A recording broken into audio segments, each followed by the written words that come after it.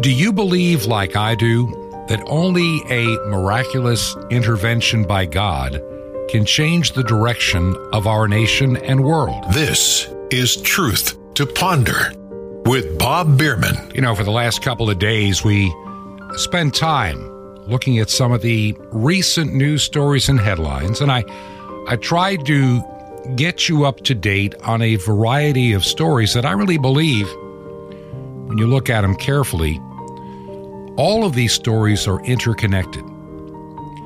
There seems to be a fast track in motion to push our world over the edge. Now, a lot of people, a lot of dispensationalists, and I'm not being critical here, please understand, like to assume that this is it.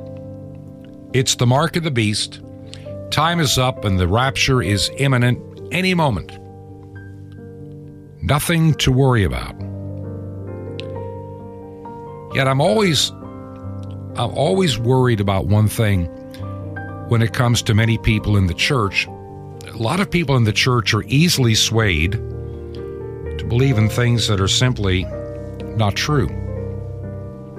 I've seen it happen too many times.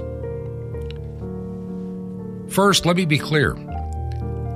I believe that Jesus is coming again. There is no if, ands, or buts about it. When, I don't know. When, I can't tell you. I don't have a book that I'm selling to tell you when Jesus is coming again. History is littered with broken predictions of Jesus' return. And anybody that publishes a book, starts a website, begins a radio or TV show telling you that they have the answer to when Jesus is coming again is a liar. The Bible called him that, not me. No man knoweth the day nor the hour of the Son of Man's return. I mean, it's that simple. I don't understand why so many people get caught up with all of this end time. And they got to get it figured out so we know what to do, and then we know when to expect the rapture or whatever. Like I say, history is just littered with failed predictions and will continue to do so. If you look at this practically with me, just bear with me for a moment. We have a lot of news to share and things, but today I just wanted to kind of pause after the first 2 days and try to tie some of this together where it makes sense and where we're going. Do I predict good times ahead? Not really. Do I predict difficult times ahead? Absolutely. That goes without saying. Even, and let's look at the United States. I know we have listeners in Canada, Australia, and other locations around the world. I thoroughly understand that. I'm reading a lot of little news stories that tell me some of the things that have been in my heart and my mind over the past almost a year that I've shared in this program keep coming true. Now, I'm not saying I'm a prophet. I'm just pragmatic enough to try to dig beneath the nonsense and get past the fake headlines and the phony narratives and the propaganda and the social media giants' interpretation of things, and try to just dig down to the truth. What is true and honest, what is correct, what is real. And several things that crossed my mind. All these weird things that have been going on for quite a number of years. Whether we want to believe it or not, all of these things are actually interrelated. I mean, even transgenderism is related into the grand scheme of things. Now, if you go back to when I was probably in my 20s, maybe my teens, and I first heard the term transvestite. Kind of a laughable character, some man that dressed like a woman. And it was, how do I describe it? Just an oddity. Well, today, that understanding of the word trans, Trans, how it how it applies. We start applying it now to our gender. We have transgenderism. It's now been lumped in with LBGTQ and all the other letters that go with it, plus, and add a plus symbol, whatever all that means. The confusion of our biology and our creation is what is occurring over there in that corner, along with the idea of transgenderism. In other words, you can be born a man, but you can be transed into a woman. And if you don't believe me, look at Rachel Levine, or was it Richard Levine back when he was in college? What is it? One of the assistant health directors in the United States, used to be the health director for the state of Pennsylvania, a man who is certifiably mentally ill, believing that he's a woman. I'm sorry, Rachel, you're not a woman. You're still a man. You're a man in drag. You're a man that's confused. You're a man that's either suffering satanic oppression or mental illness, one, but something is not right that we are mainstreaming this concept of transitioning from one to the other. Now, I'm going to just throw one more little thing in the mix, and I'm going to move on. We kind of touched on it on yesterday's program. We'll get back to it again a little bit on Thursday. When you look at the fourth industrial revolution being proposed by the World Economic Forum and being just lapped up like milk for a putty cat by world leaders, government leaders, industrial leaders, there's a term being thrown around by Klaus Schwab and company. And don't take my word for it. You can go to their website and you can read about it all day long. Since 1971, this organization has been out there gaining in strength and influence on a global scale. It's called transhumanism. In other words, the merging of technology with the human being. We've been leading up to this in our own funny way for a few decades. Now, technology is a wonderful thing. We've had technology multiplying and doubling every so many years for well over a century or two. Back in my grandparents' day, they were born at the turn of the 20th century. There were no radio stations. A lot of places still use kerosene lanterns. Even in New York City, you had horse-drawn carriages. In parts of Queens and Brooklyn, New York, you had farmland, believe it or not. There weren't even any movie theaters yet. Electric lighting was just coming online, and the telephone was only for the privileged few in 1900. By the time my grandparents got married in the 1920s, the first radio stations were on the air, beginning to broadcast and influencing our lives. Electricity was vastly more commonplace. The farms started moving out of the city of New York, farther out on Long Island. Electricity, lighting, the automobile were beginning to take root. Nothing inherently wrong with any of that.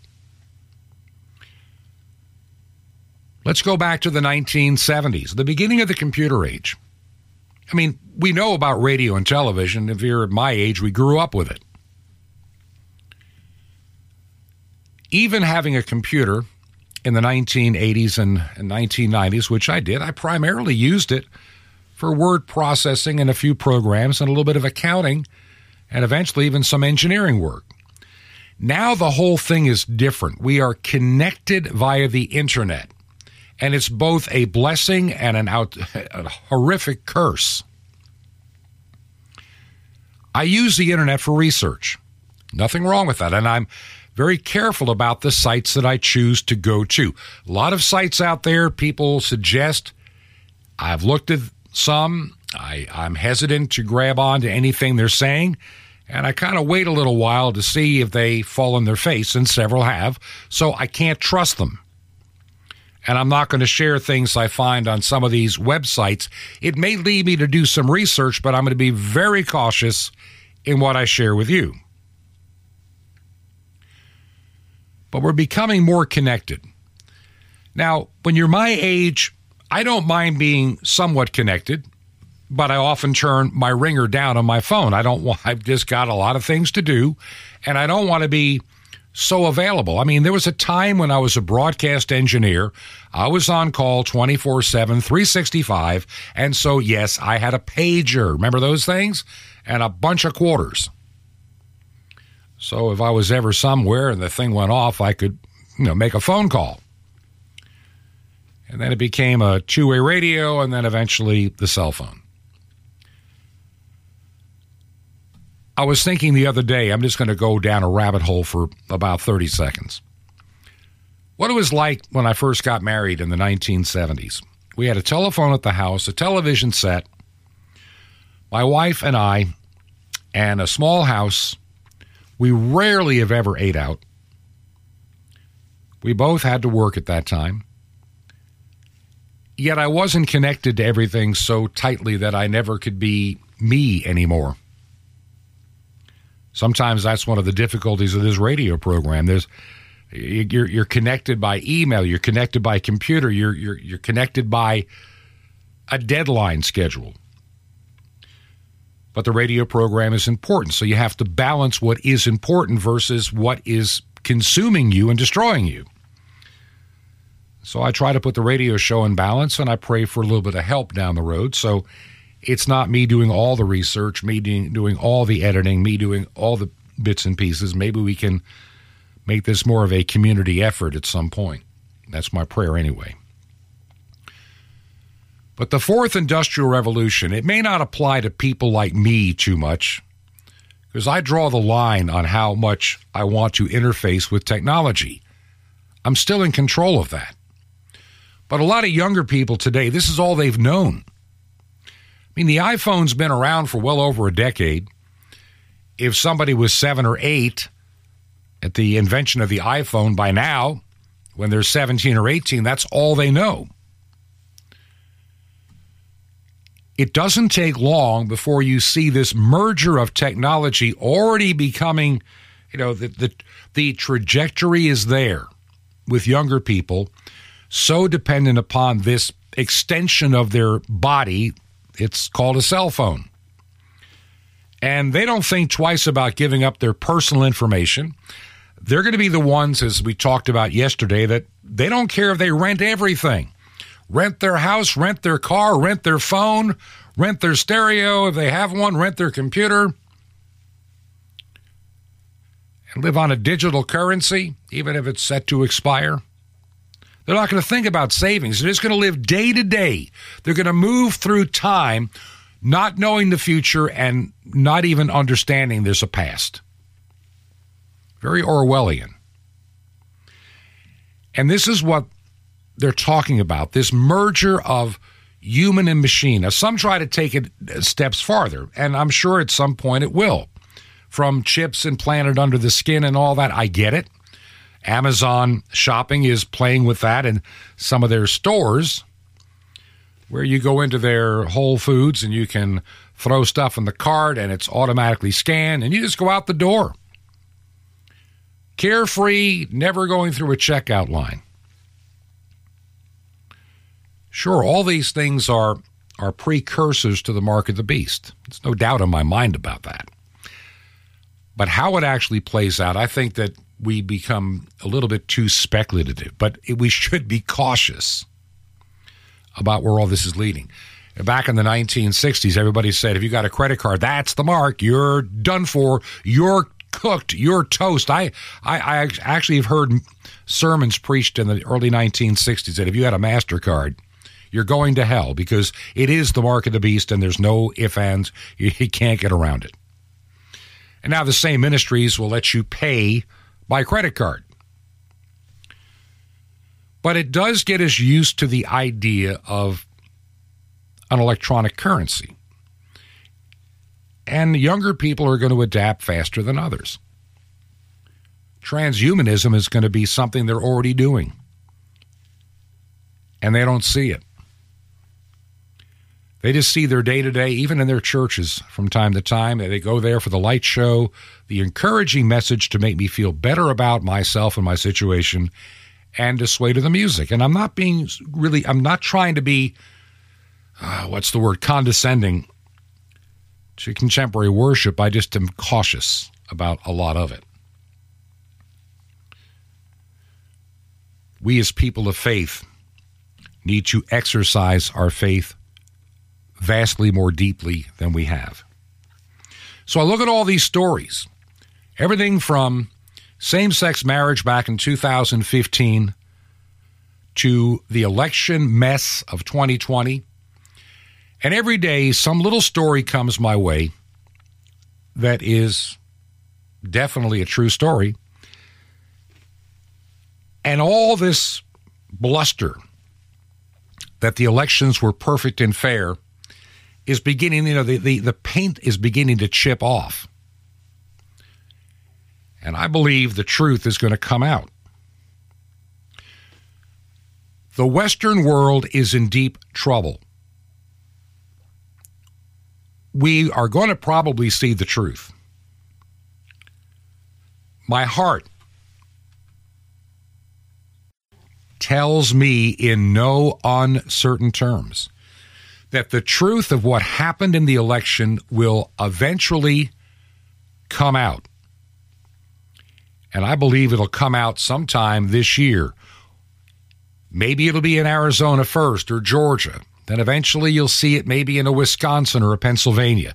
But inevitably, I really believe the truth is, this is just my opinion, not some kind of prophecy, but I really believe the truth is going to just begin to come out. Now, it's what we as a nation, as a people, do with that truth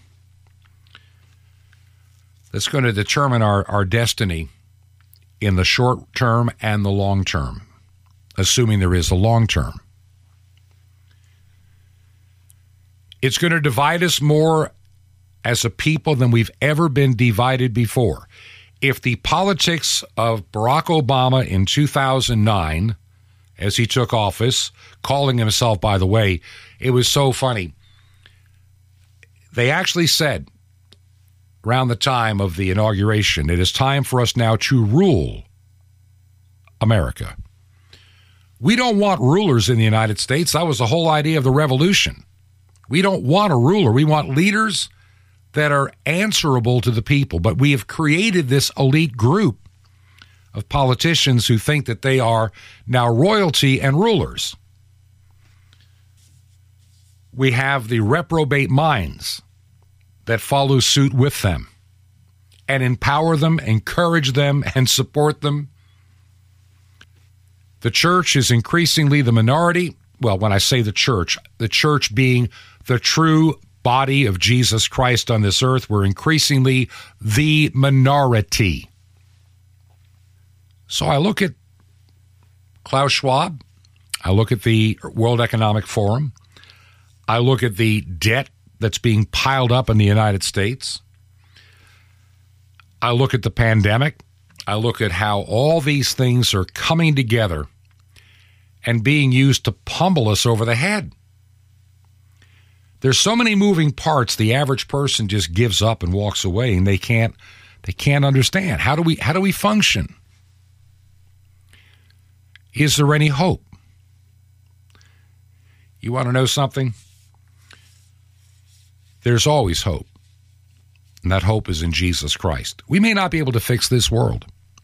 We may not even get a reprieve. Maybe we will, maybe we won't. But I see the truth coming out, and how the truth is dealt with is going to chart our course.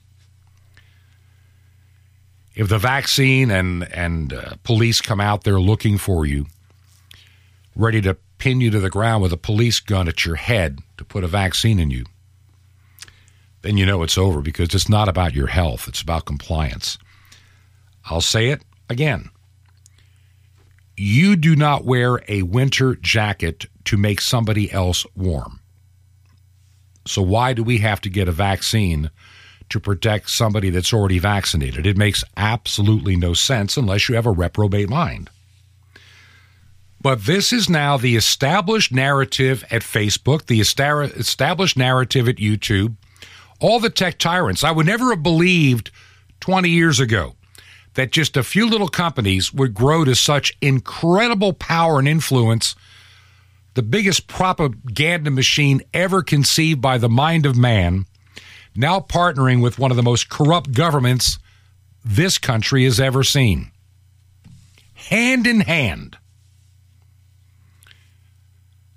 Time is growing short.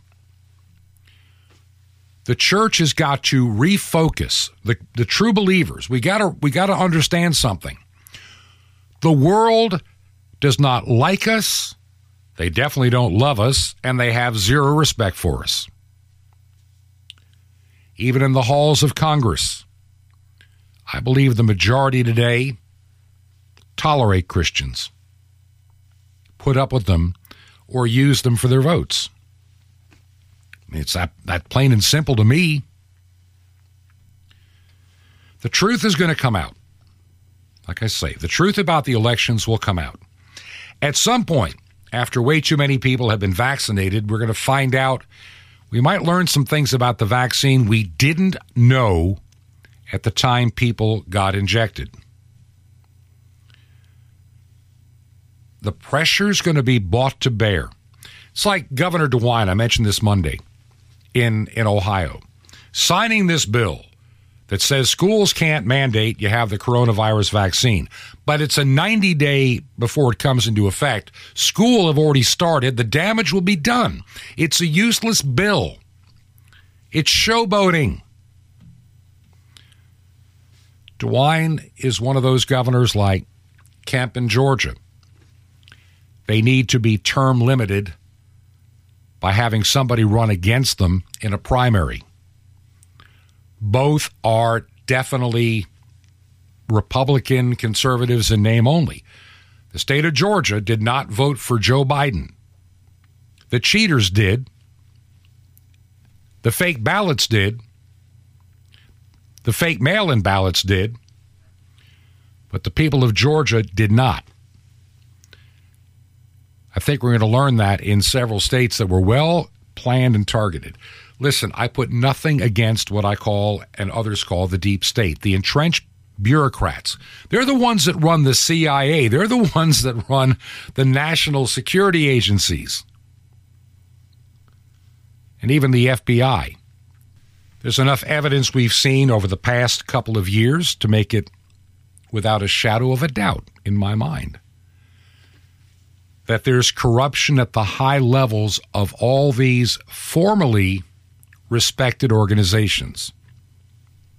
The FBI is one of them.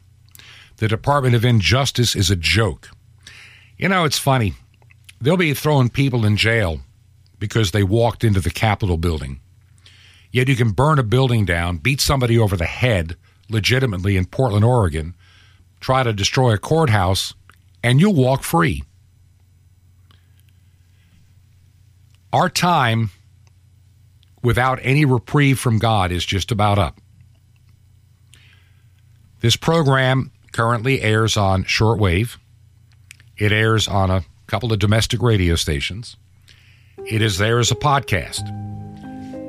Thankfully, at the moment, we have plenty of different sites we're on. We're on Spotify, even, iHeartRadio. The thing is out there in a lot of places, I'm learning. But one by one, those outlets are going to be shut down. I'm going to be cut off. That's why I'm moving a lot of my podcasting to a Christian podcasting site. And if you're listening, by the way, some people say they like Spreaker because they can download it. Well, guess what? You can from Podpoint as well. There is a download button. You can save the file. You can share it with your friends. If you want to download my program, put it on a thumb drive and send it to one of your friends, go for it. I'd be delighted if you'd share it. And so, yes, you may download and share, use any way you want this program. Just keep it, just don't tear it apart and make it mean something else. That's all I ask.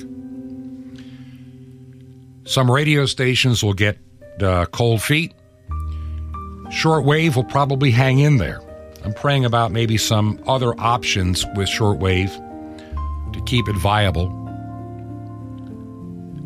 And I believe if God's hand is in it, it'll be done. But I need your support to keep this radio program continuing. I've got some very exciting things to share a little bit in the next segment of the program. But if you believe in what we've been trying to do here now for almost a year, and every day I get letters and the gifts, sometimes large and small, and it just, in God's economy, it all comes together. In about a week, we have to start mailing checks out again, and we're trying to get to where everything is covered. If you believe in the work we're doing, would you consider a gift? You can mail a check to us, make the check payable to Ancient Word Radio. Ancient Word Radio, our mailing address, 21 Berkshire, Berkshire, 21 Berkshire Lane, number 263, our secure box, number 263. We're in Sky Valley, 2 words, Sky Valley, Georgia, 30537. 21 Berkshire Lane, number 263, Sky Valley, Georgia, 30537. This is Truth to Ponder with Bob Bierman. The Witness of Atheism. Shalom Aleichem. This is the nice Jewish boy, Jonathan Kahn, your Jewish connection, bringing you the riches of your Jewish roots in Jesus. Now get your pen out as fast as you can so you don't miss out on receiving a special free gift that you're going to get and love in a moment. Now, Madalyn Murray O'Hair, the famous atheist who helped remove prayer from public school, she was speaking at a college in Ohio. She launched into a speech which denigrated all clergy and ministers. She ridiculed believers. She mocked those who trusted in prayer, and she labeled all religious people stupid. At the end of the meeting, there was a little girl, and she spoke up. In a soft voice filled with compassion, she said, "Miss O'Hair, I'm so happy you came to speak to all of us here tonight. We thank you for showing all of us what an atheist is. Now, in turn, we must ever be grateful for your visit, because now and forever we have strengthened our faith, our Christian beliefs by listening to you tonight. We really feel sorry for you. I thank you because I know you have strengthened my faith." And Madalyn O'Hair didn't know how to respond. It seemed it was the first time she was at a loss for words. The applause for the young woman's response was deafening. You see, atheism might testify against God, but atheists only testify to him. Because without God, there's no real hope, no real assurance, no real comfort, no real trust, no real purpose, no real meaning, and no real love. Atheists like Lenin and Stalin and Mao, even in their denial of God, they bear witness of his existence by their examples. So if even atheists who deny God bear witness of him, how much more than that must you, who affirm God, all the more boldly bear him witness? Stop hiding the light, my friend. Let it shine and be bold. God lives, and even atheists bear him witness. Now, the free gift for you. How about if I offered you $1 million? Well, I want to offer you something better than $1 million, something to help give you a strong and victorious life. A free subscription to Sapphires, vitamins for your spirit, and the incredible Mystery of the Temple Doors, all free. You'll love it. How do you get all this? Easy. Just remember Jesus' real Hebrew name, Yeshua, and you dial it. That's it. Just dial 1-800-YESHUA-1. You'll be so blessed. But call now, 1-800-YESHUA-1.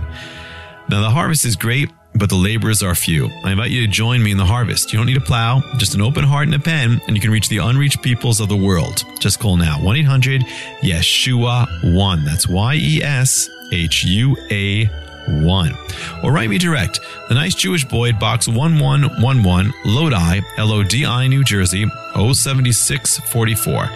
That's The Nice Jewish Boy, Box 1111, Lodi, Lodi, New Jersey, 07644. Well, till next time, this is Jonathan Kahn saying Shalom Aleichem, peace be to you, my friend, and Messiah ben Elohim, the Son of God.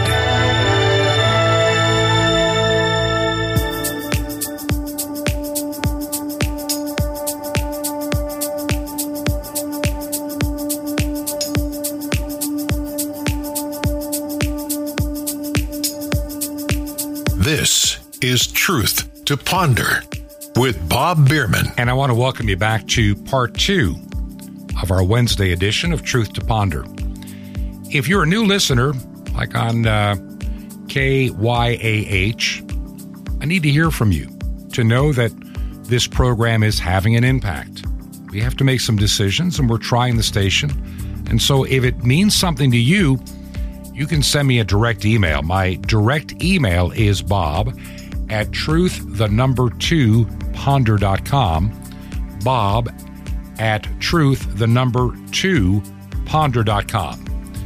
Beginning to hear more from people listening to KVOH, which is a shortwave facility, Christian-owned and operated, from Simi Rancho in California, not far from Los Angeles. I can hear it here quite often in Florida or even up at our home in Georgia.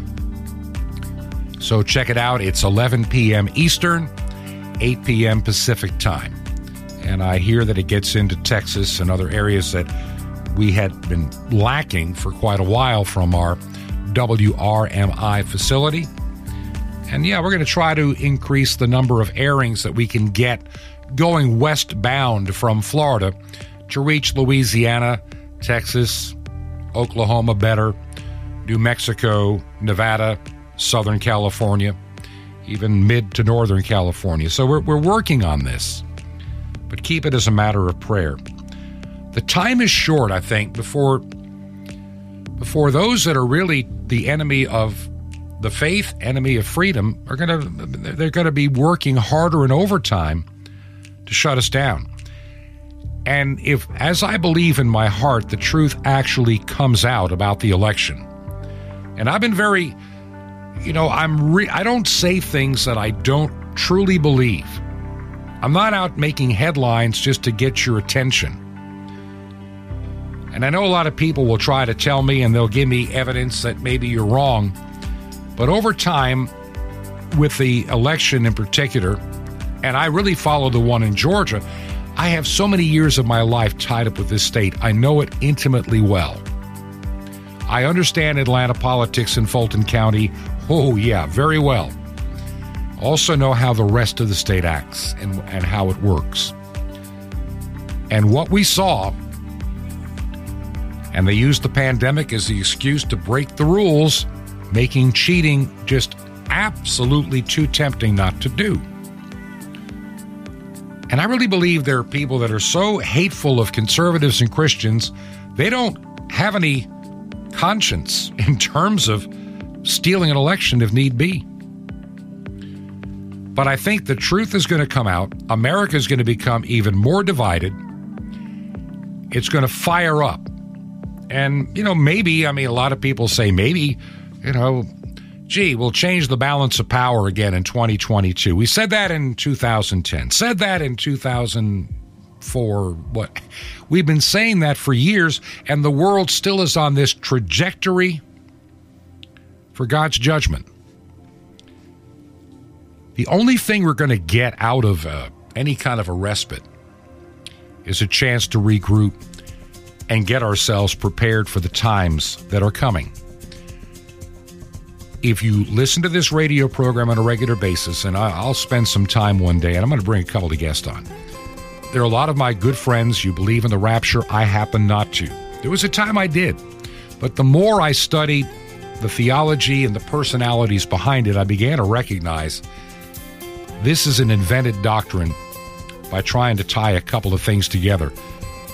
And it doesn't work.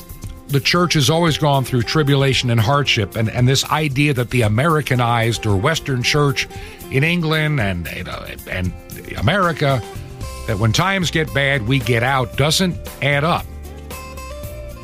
In the first centuries, Christians, they died for their faith. They would not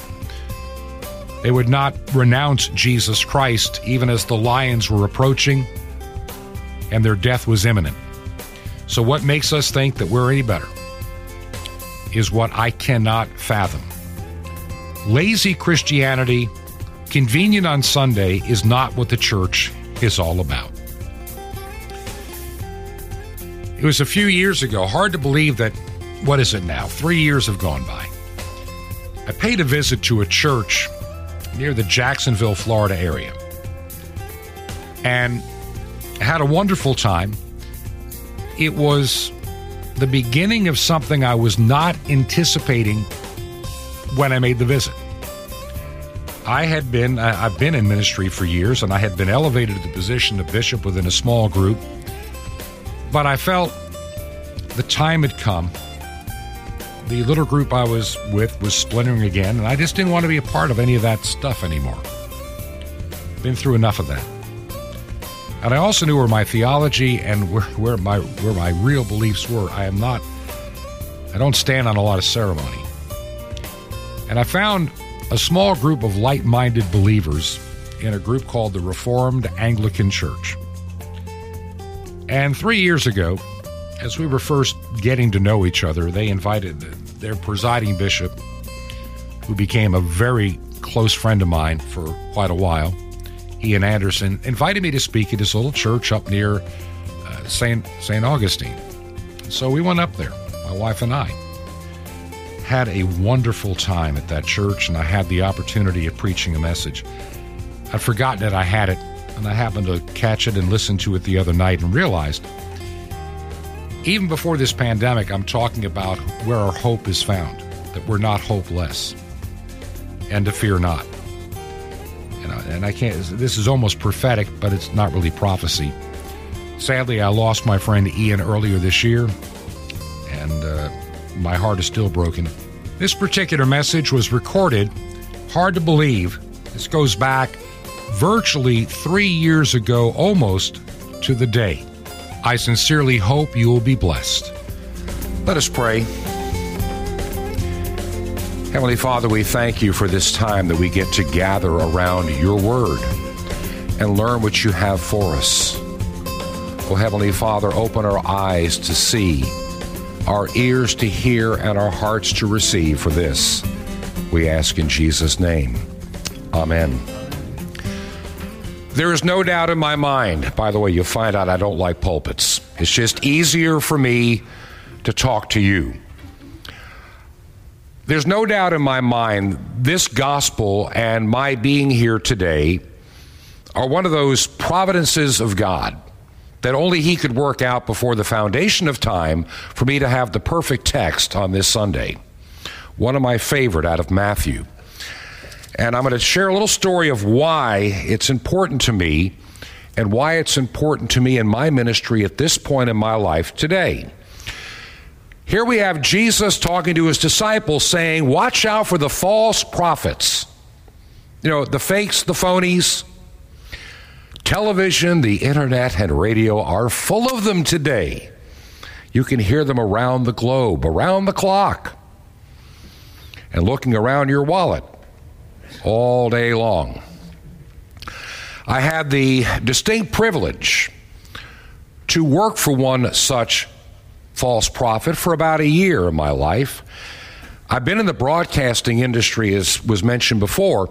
Early in my career, I spent a little time when I was in school working part-time for a Christian radio station in Ohio. And we had all the regulars of that day in the way early 70s, the programs, the preachers of the day, Lester Roloff's Family Altar Hour, Jimmy Swaggart was on there as well. The whole cast of characters of that day. Then I went back into secular radio, which was a lot easier to deal with.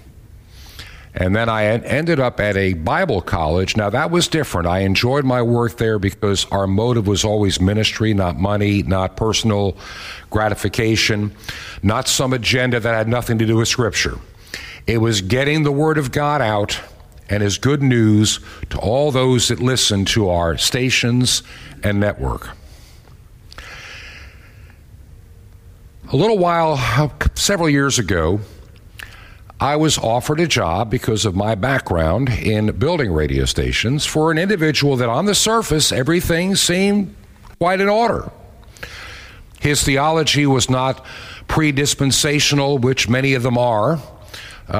He had a very pragmatic look at that time about Scripture, about end times, that's primarily what he dealt with, looking toward the end of the world type things, but he did it in a very pragmatic way, at least when I met him. I actually edited his radio show for about 6 months. My job was to actually build a radio station in the States and then one in the Caribbean. The one in the States got built. The one in the Caribbean is still sitting there waiting to be built. I no longer work for the guy. He started getting into, my wife puts it so well, it's the 90% truth mixed with 10% pure poison. Best way to put it. It all sounds good, but there's something wrong. And the more you listen, if you have a discerning ear to God's word, the more you begin to say, this is not exactly right. And I knew I was going to be out the door, and I got out in a reasonable time. And since then, he's gone even farther over the deep end. What started it is on his radio show, he decided to interview this prophetess from somewhere in Pennsylvania, self-proclaimed prophetess, who stated emphatically that the Holy Spirit had come to her in a dream and said that by the end of August, if your preparations are not done, it's too late for you. That was 2015.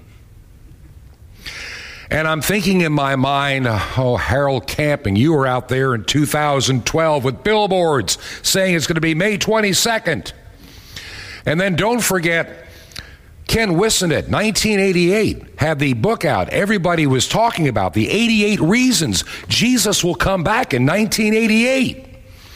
Of course, I think it was Hal Lindsey's book, which I had in the early 1970s, The Late Great Planet Earth, telling me also it would be 1988 because Israel became a nation in 1948. A generation is only 40 years, so he's got to come in 1988. I kind of fell for that stuff in my younger years. And we all know that Scottish saying, fool me once, shame on you. Fool me twice, shame on me. And so I'm listening to this guy and realizing what a lot of these people do is they play upon the fear of the unknown, especially when it comes to the end times. If it's not your health that they're going after, that I can heal you with my prayer cloth for $19.95, postage paid, I've met them too. Jesus says, beware of false prophets. And how many good Christians get suckered into these people that have this inside knowledge because the Holy Spirit speaks to me only. Or I saw Jesus in a dream. I see a lot of these people. What do they all have in common? None of their predictions have ever come true. Zero. You can go back to the 1800s, go back to the 1700s, go back to the first century. The Bible's very clear about one thing we can be certain of. One thing. No man knows the day or the hour. That's a guarantee. We start with that. Then Jesus takes it one step further. I don't even know when I'm coming until the Father sends me. So if he doesn't know, what makes some arrogant, self-proclaimed prophet think that they know more than Jesus himself? As they play upon your fear, I think the latest scam that I saw back in the 2015s were the guys on television. They've moved away from pre-dispensationalism, if you know what that is. That means the rapture, and so we all get a get-out-of-jail-free card, and we just hop on out of here when it gets bad. Now they've moved to, we'll prepare you for the tribulation. We have generators. We have prepackaged food. We have apocalypse chow. Stuff will last 25 years in your cabinet. Macaroni and cheese that glows in the dark orange when you make it as an added bonus. This is where the Christian world has gone today. So how does that affect me in this point in my life? For many years, along with ministry, and for a number of years, full-time parish priest and pastor, I always worried about the day-to-day like all of us have to. And for the last several years, I've said, Lord,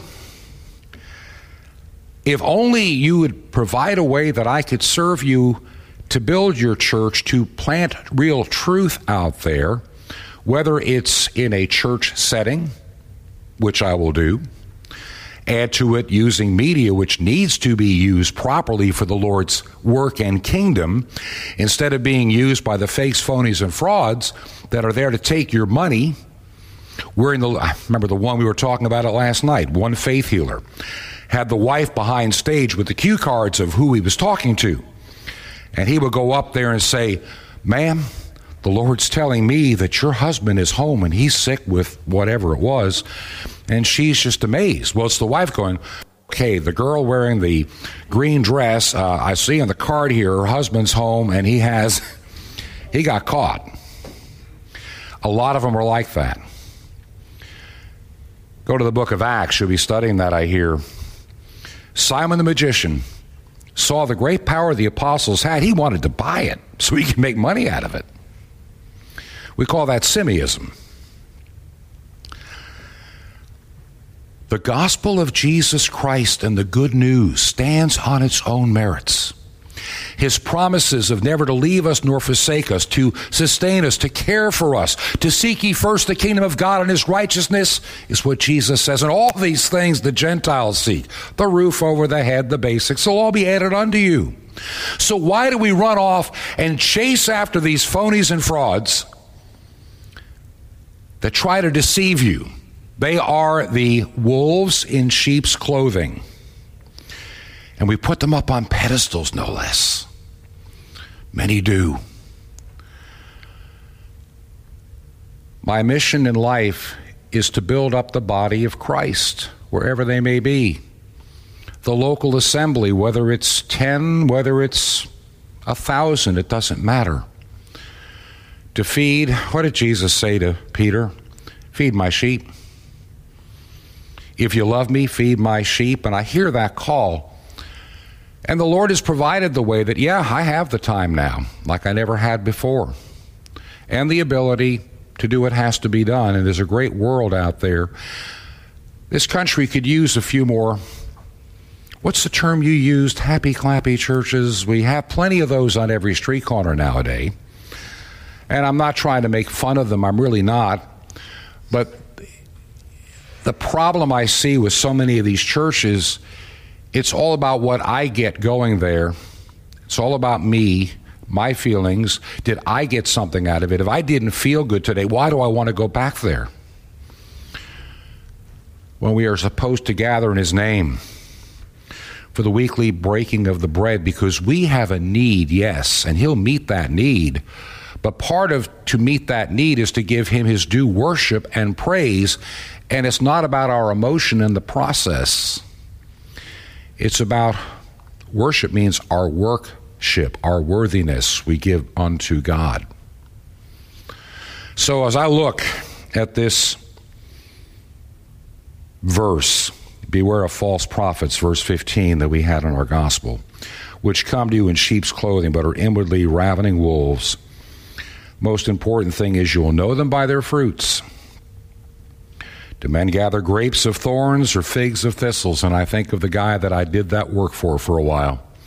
Everything on the surface started looking good, but it began to unravel when I suddenly realized the Holy Spirit must be changing his mind more frequently than I change my socks. Because at one time the Holy Spirit was telling him he needs to leave the country because it's going to get so bad, and all the powers of government will be after him for his truthfulness, truth news. No, we're staying. No, we're going. We got to sell the building. We can't buy anything. We got to rent. No, let's buy this building for $1 million over here. It kept changing.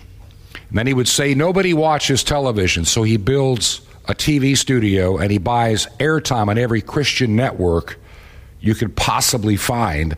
And when that didn't pan out, well, nobody watches that, so I'm going to rule the internet now. And people keep sending him money each and every month, where he has a staff of like 35 people. I was paid quite substantially. And what is their impact for the cause of Christ? Negligible. Negligible. You know, every one of these fakes, I'm going to close on this thought, plays on your fear, the fear of the unknown. And what does the Bible tell the Christian? There are two words we're supposed to live by. Fear not. Fear not. The fake says, you better fear this, and I got the solution. You'll be running out of food. I got you covered. You won't have electricity to charge that cell phone. You won't be able to get on Facebook without my generator. And people buy it. This Bible in my hand. I've been carrying this Bible since 1975. Many, many years ago, when I first got married, one of the first things we did was to decide that I needed a better Bible, and I've been carrying this one ever since. It's getting a little bit worn out, but it has lots of notes inside of it, so I know certain scriptures that I've studied, and I really had that one from Matthew chapter 7 marked up from many, many years ago. And back then, the idea of the false prophet was not as much on my mind then as it is today. There's a lot of noise out there seeking the attention of people. We as a church body need to make a little bit more noise about the true good news of fear not. Heavenly Father, we thank you for this time, and I thank you for this place where people love your name, love your word, and obey your commandments. Lord, instill upon this congregation and all of us here, all the clergy here, the understanding that we are to spread the news of fear not, to look unto you as the author and finisher of our faith. Heavenly Father, I pray blessings upon each and every person here today. For this we ask, and this I ask in Jesus' name, and all of God's people said, Amen.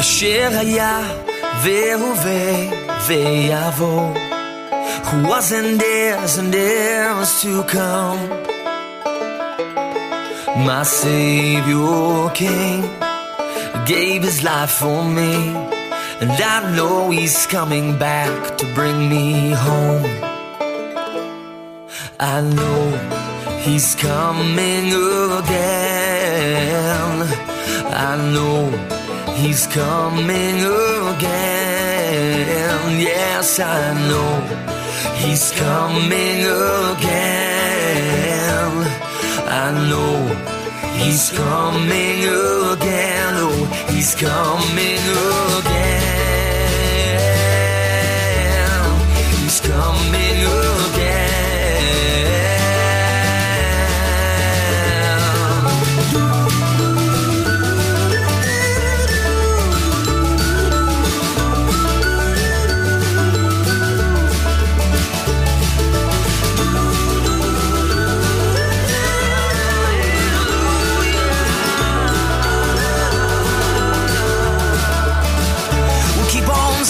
Till he comes again, then we'll sing some more. We'll keep on singing till he comes again, until we reach the golden shores. We'll keep on singing till he comes again, then we'll sing some more. We'll keep on singing till he comes again. Then we'll sing forevermore. Yes, we know he's coming again. Yes, we know he's coming again.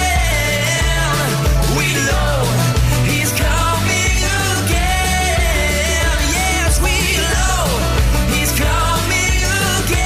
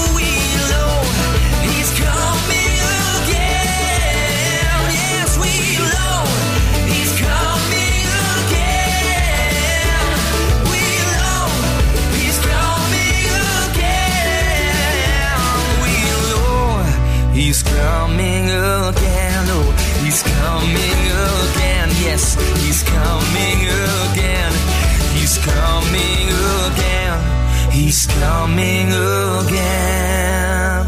There is no doubt in my mind that Jesus is coming again, and it could be soon. A lot of people that say they know Christ, say they are Christians, say they go to church, will be very surprised when they hear those words, "I never knew you." There are a lot of people that go to church for all the wrong reasons. There are a lot of people that go to church when it's convenient. See, the things of God are not the number one things in their life. And they try to make this balance between the world and what they think they should be doing for God, never understanding first things first. Seek ye first the kingdom of God and his righteousness, and all these things the Gentiles seek will be added unto you. Too many people are trying to seek the things of the Gentiles and try to fit God in whenever it's convenient. And you have those that have turned their backs on God. And for this cause, according to 2 Thessalonians chapter 2, verse 11, and for this cause God shall send them strong delusion, that they should believe a lie. Honestly, I think I need to spend a little bit of time on tomorrow's program, kind of tying all the news we've had over these past weeks and several years in light of 2 Thessalonians chapter 2. I believe there are a lot of people, both Christians and non-Christians, that are suffering strong delusion, that are believing lies. And we need to address that as the church. The church is going to be pushed underground again. We saw how fast it could be pushed underground in the name of a pandemic. Notice that, as I said before, churches had more severe shutdown requirements than almost any other entity that I ever saw during the pandemic. They were singled out like no other group. In Chicago, Mayor Lightfoot was so determined to keep a group of Christians from worshiping, she ordered all these cars on a road to be towed that she thought were going to this church. They weren't. She was towing people's cars from out in front of their homes because she wanted to keep that church from opening. Yet, liquor stores open, place to buy your marijuana, it's open, and smoke it. You can go to Walmart. You can go to all the big box stores. That was all safe and good. Listen, if you believe in the ministry of this program and you consider sending a small gift, make it out to Ancient Word Radio. Our mailing address is 21 Berkshire, Berkshire, 21 Berkshire Lane, number 263. And we are in Sky Valley, 2 words, Sky Valley, Georgia, and our zip code 30537. We will be back tomorrow and sharing some good news again. This has been Truth to Ponder with Bob Bierman. To find out more, visit our website, truth2ponder.com. That's truth2ponder.com. Truth to Ponder, shining the light of truth in a darkening world.